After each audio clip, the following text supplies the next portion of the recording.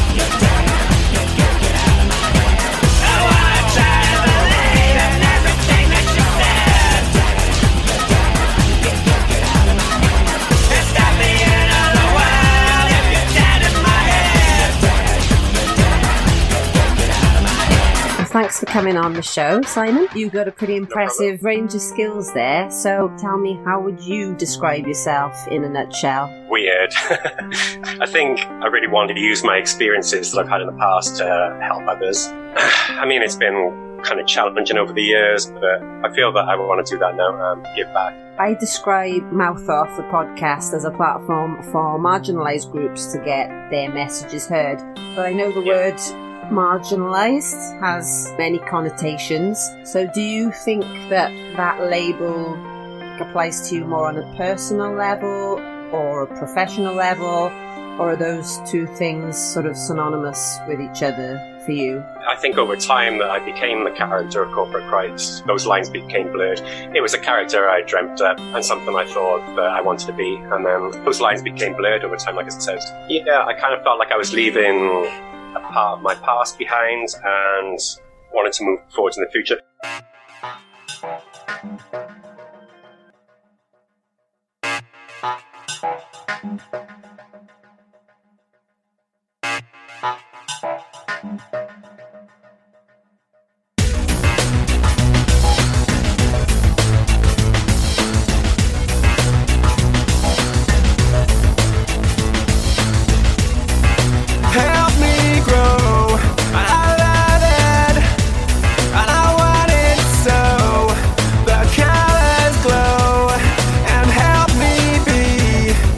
Angel, I don't need anyone but you.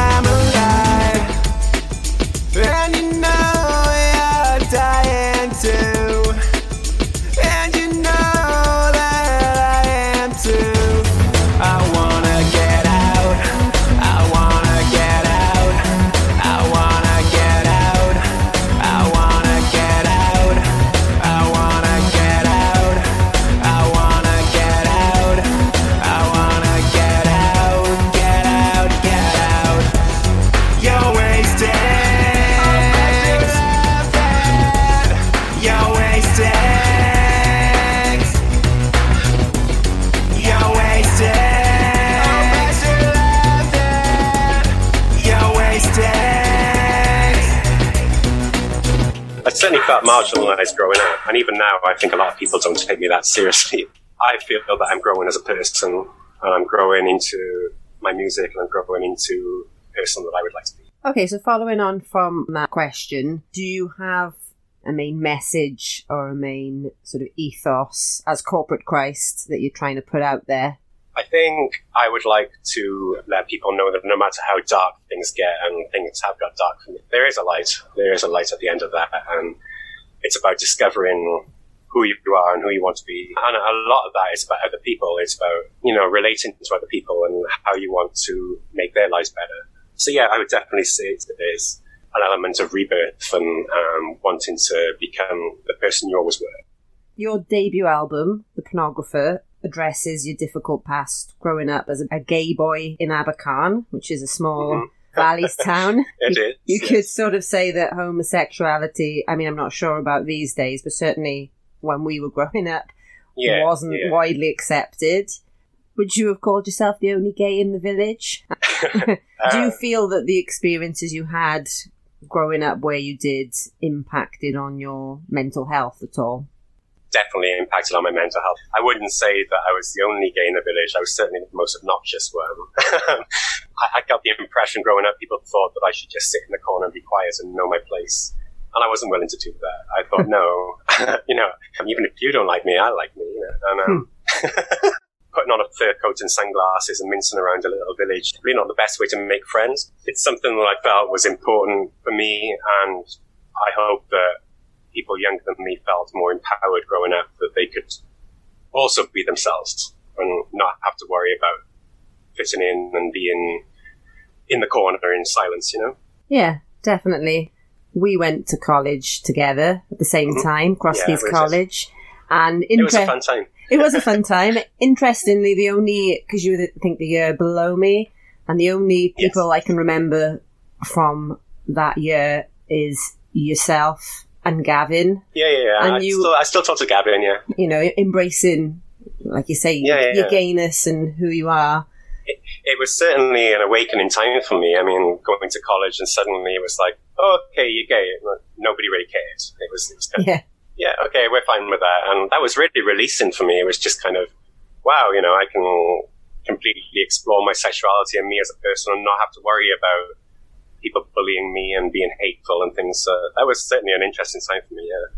So the album, The Pornographer, talks about other issues as well that you faced, so mental health issues specifically. Yeah. So when did you first notice symptoms of schizophrenia and other issues that you had?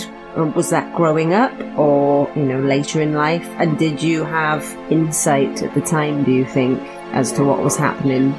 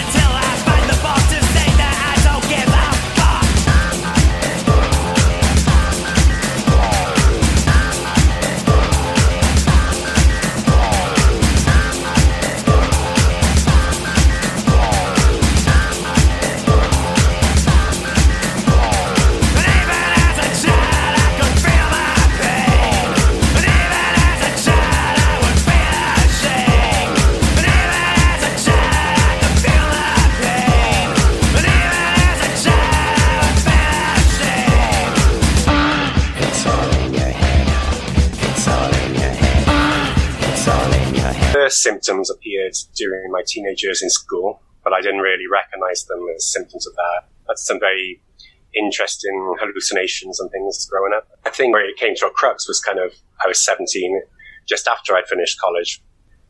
And the symptoms became more manifest, I guess, and were certainly quite severe. And the people around me at the time weren't very understanding, so I felt quite isolated and lonely. The pornography kind of formed in that era in my mind, this idea of being a voyeur and being behind the camera of a pornographic film where everyone else is having fun and you're kind of stuck behind the camera, just observing, really. And it became more of a thing years later when I was admitted to a psychiatric hospital for 5 years.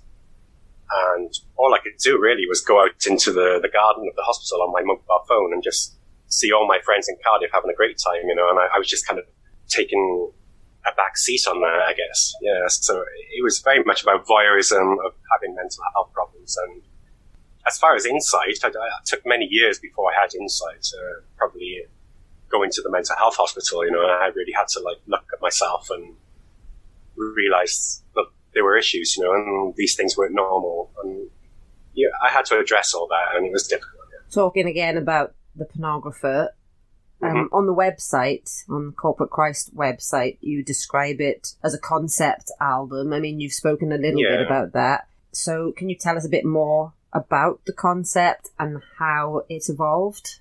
It was certainly a dark period in my life. As I said, that voyeurism, there was, the songs are quite dark in context. They describe bleakness and desperation. I don't know. That was basically the concept and how it came about. I feel those periods I've dubbed my dark ages, and I'm moving in more to a Renaissance era. Yeah. Things seem to be rebirthing for me. I feel like I'm becoming my old self, and I'm happier. I'm more level-headed. I'm just feeling good about life, and I think that's an important switch in my life. So yeah, the dark ages going into the Renaissance was the way that I thought about it. You mentioned a little bit about your time in the psychiatric hospital. I think I remember actually visiting you there with a mutual friend of ours. Yeah. I think we took you for a drive. We maybe went to Starbucks for a cup of coffee. we did, yeah. I think we've been in touch on social media, as you do, but I hadn't seen you in quite a few years. And I remember being struck by your positive outlook. You said yourself, you had to face your demons. Your darkness, but you took ownership of it, and you seem to be acknowledging that these issues were there, but they wouldn't define you anymore. No. What do you think it was that flipped that switch for you, that realization? I mean, was it the treatment? Was it just something in you? Yeah. Praise the Lord.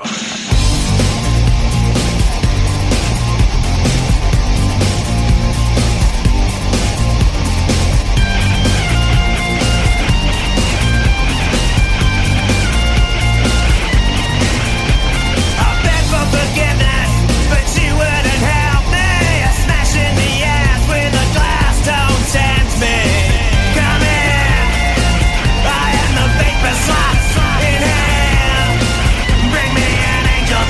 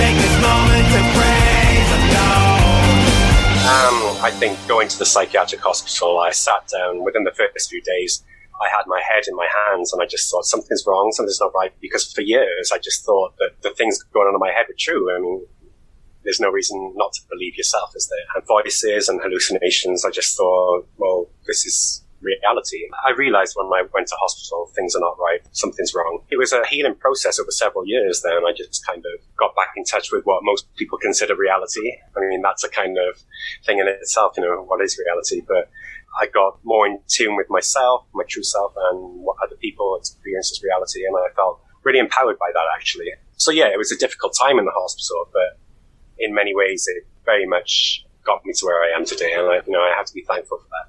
Thinking about music legends of days gone by that have sort of gone on record saying, thinking like Jim Morrison of The Doors, that their creativity was a result of their free and easy life, abusing drugs and alcohol. And without it, would they have been so creative? Your creativity seems to have been ignited by, like you say, your stay in the hospital, your mental illness to a degree. Would you say the music became an outlet for those demons, or darkness as you call it, or was it the dark days that inspired the music that you write today? I'd say it was both. I mean, writing is very cathartic to me. I like to express different elements of myself in each song. But certainly I can't pretend that the things I went through didn't inspire what I do, because obviously it's who I am. I would say that writing is certainly cathartic and gets out all the things that I've got in my head and in my heart, and it's a release. It's a real release for me. So does being a marginalised musician define you? Or do you think that the unique sound of Corporate Christ would be the same, at least like sonically rather than lyrically, if your life had been all sunshine and roses? I don't think I'd have liked the music that I grew up with and that inspired me if I hadn't felt as depressed as I did. The heavy metal in my teens, and then the dance music I discovered when I was clubbing in later years and made lots of friends on the LGBT community. So it's a little bit of both. I think, those things definitely played a part. But I like to think that I'm moving into different eras in my life, as I go on.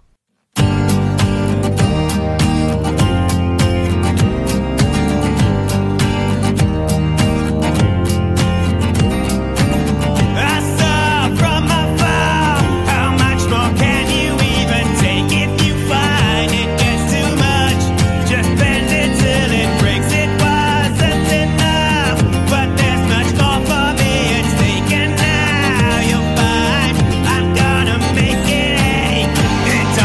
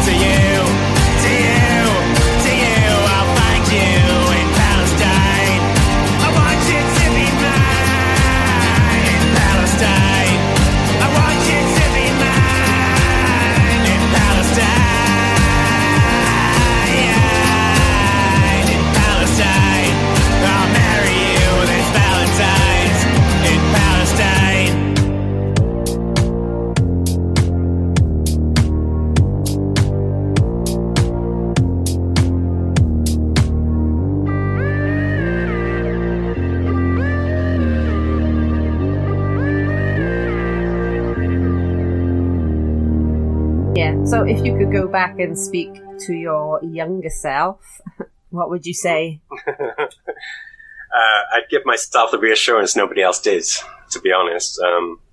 Nobody ever in my life has sat me down and made me feel like I'm truly valued. I had to find that for myself, which made me a lot stronger in the end. It would have been nice as a teenager if somebody had sat me down and said, "You're okay. You're fine. You're a nice person." So. The healing power of the arts is undeniable. You've spoken about it to a degree with music. Yeah. In 2017, you released a synth pop EP called Adam Cadman, When the Heart Implodes. It documents the days and nights following the suicide of your ex-boyfriend. Yeah. Was the writing and making of the EP therapeutic for you also, or did it kind of stir up those old demons?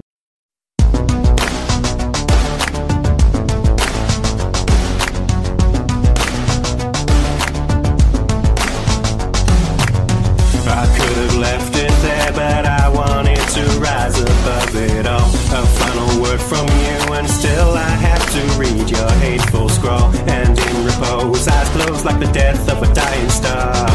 'Cause you learn who you are through your scars.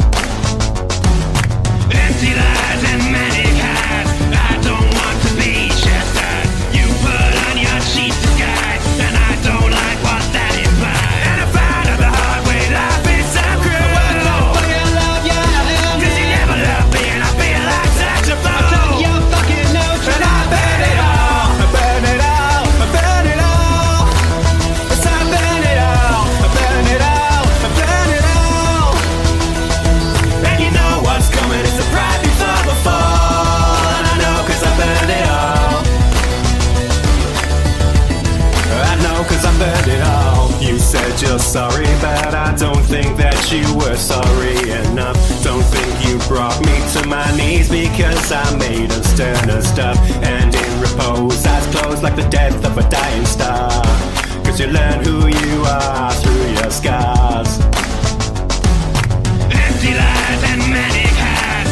I don't want to be shattered. You put on your sheets to guide, and I don't like what that implies. And I find out the hard way, life is so cruel. But I love you, 'cause you never loved me, and I feel like such a fool. I took your fucking notes, and I burn it all. I burn it all. I burn it all.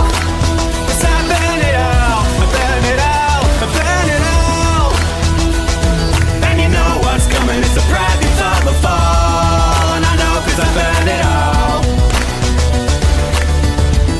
And I know 'cause I burned it all.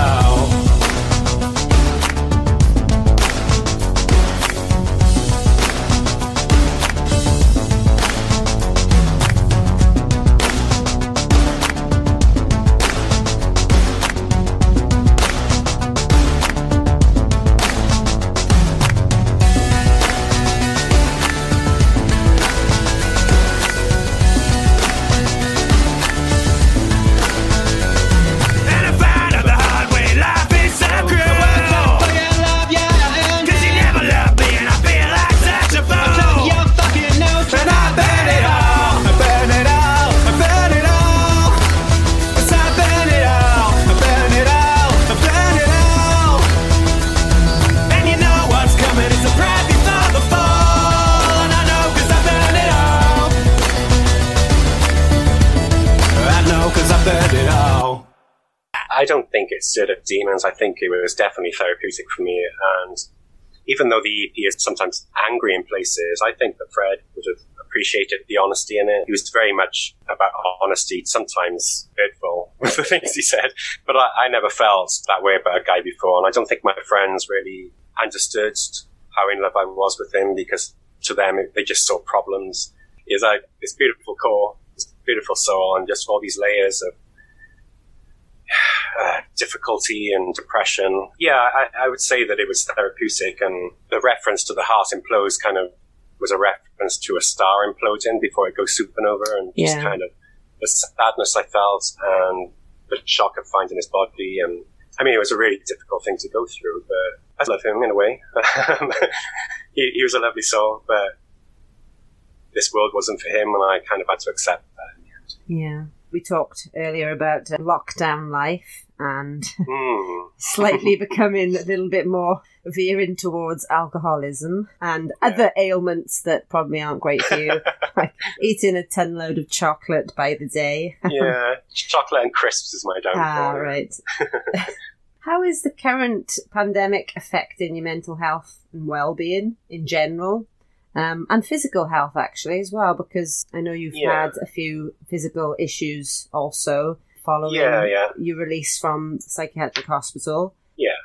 I mean, how is that now? And I guess what advice would you give anyone listening that might feel their sanity is being pushed very close to the edge as a result of the sort of lockdown life?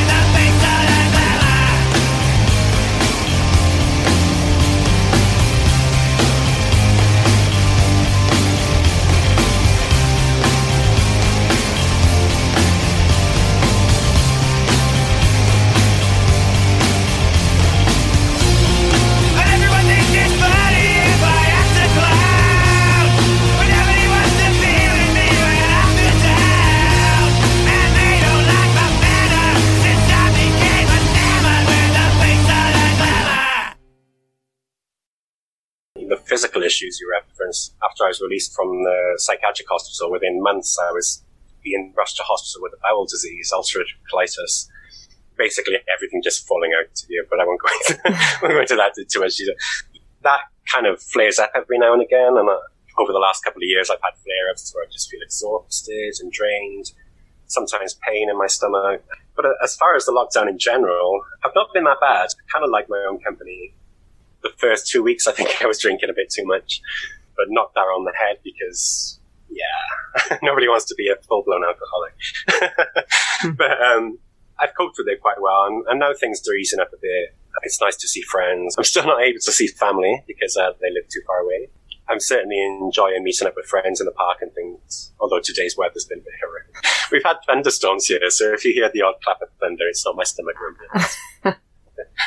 Oh, well, thank you, Simon. That's been great. No worries. And thanks for your time and for giving such an open and honest interview. Really appreciate it. Yeah, that's fine. Yeah, it was a pleasure to do, honestly. Brilliant.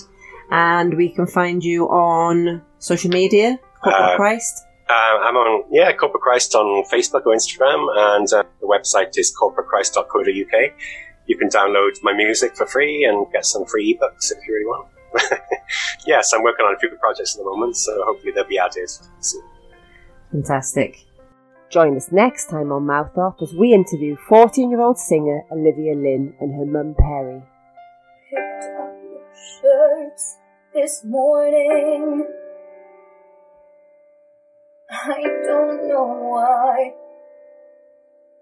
I don't know why. Mr. Reynolds said to say hello. I started to cry. They open up about Olivia's experiences of cyberbullying on social media platforms such as TikTok and Instagram. She could never understand why she got bullied. You know, she was always a good student. She was always kind and pleasant to, you know, her peers as well as her teachers, very helpful to her peers as well as her teachers. The only thing we could ever really put it down to was jealousy.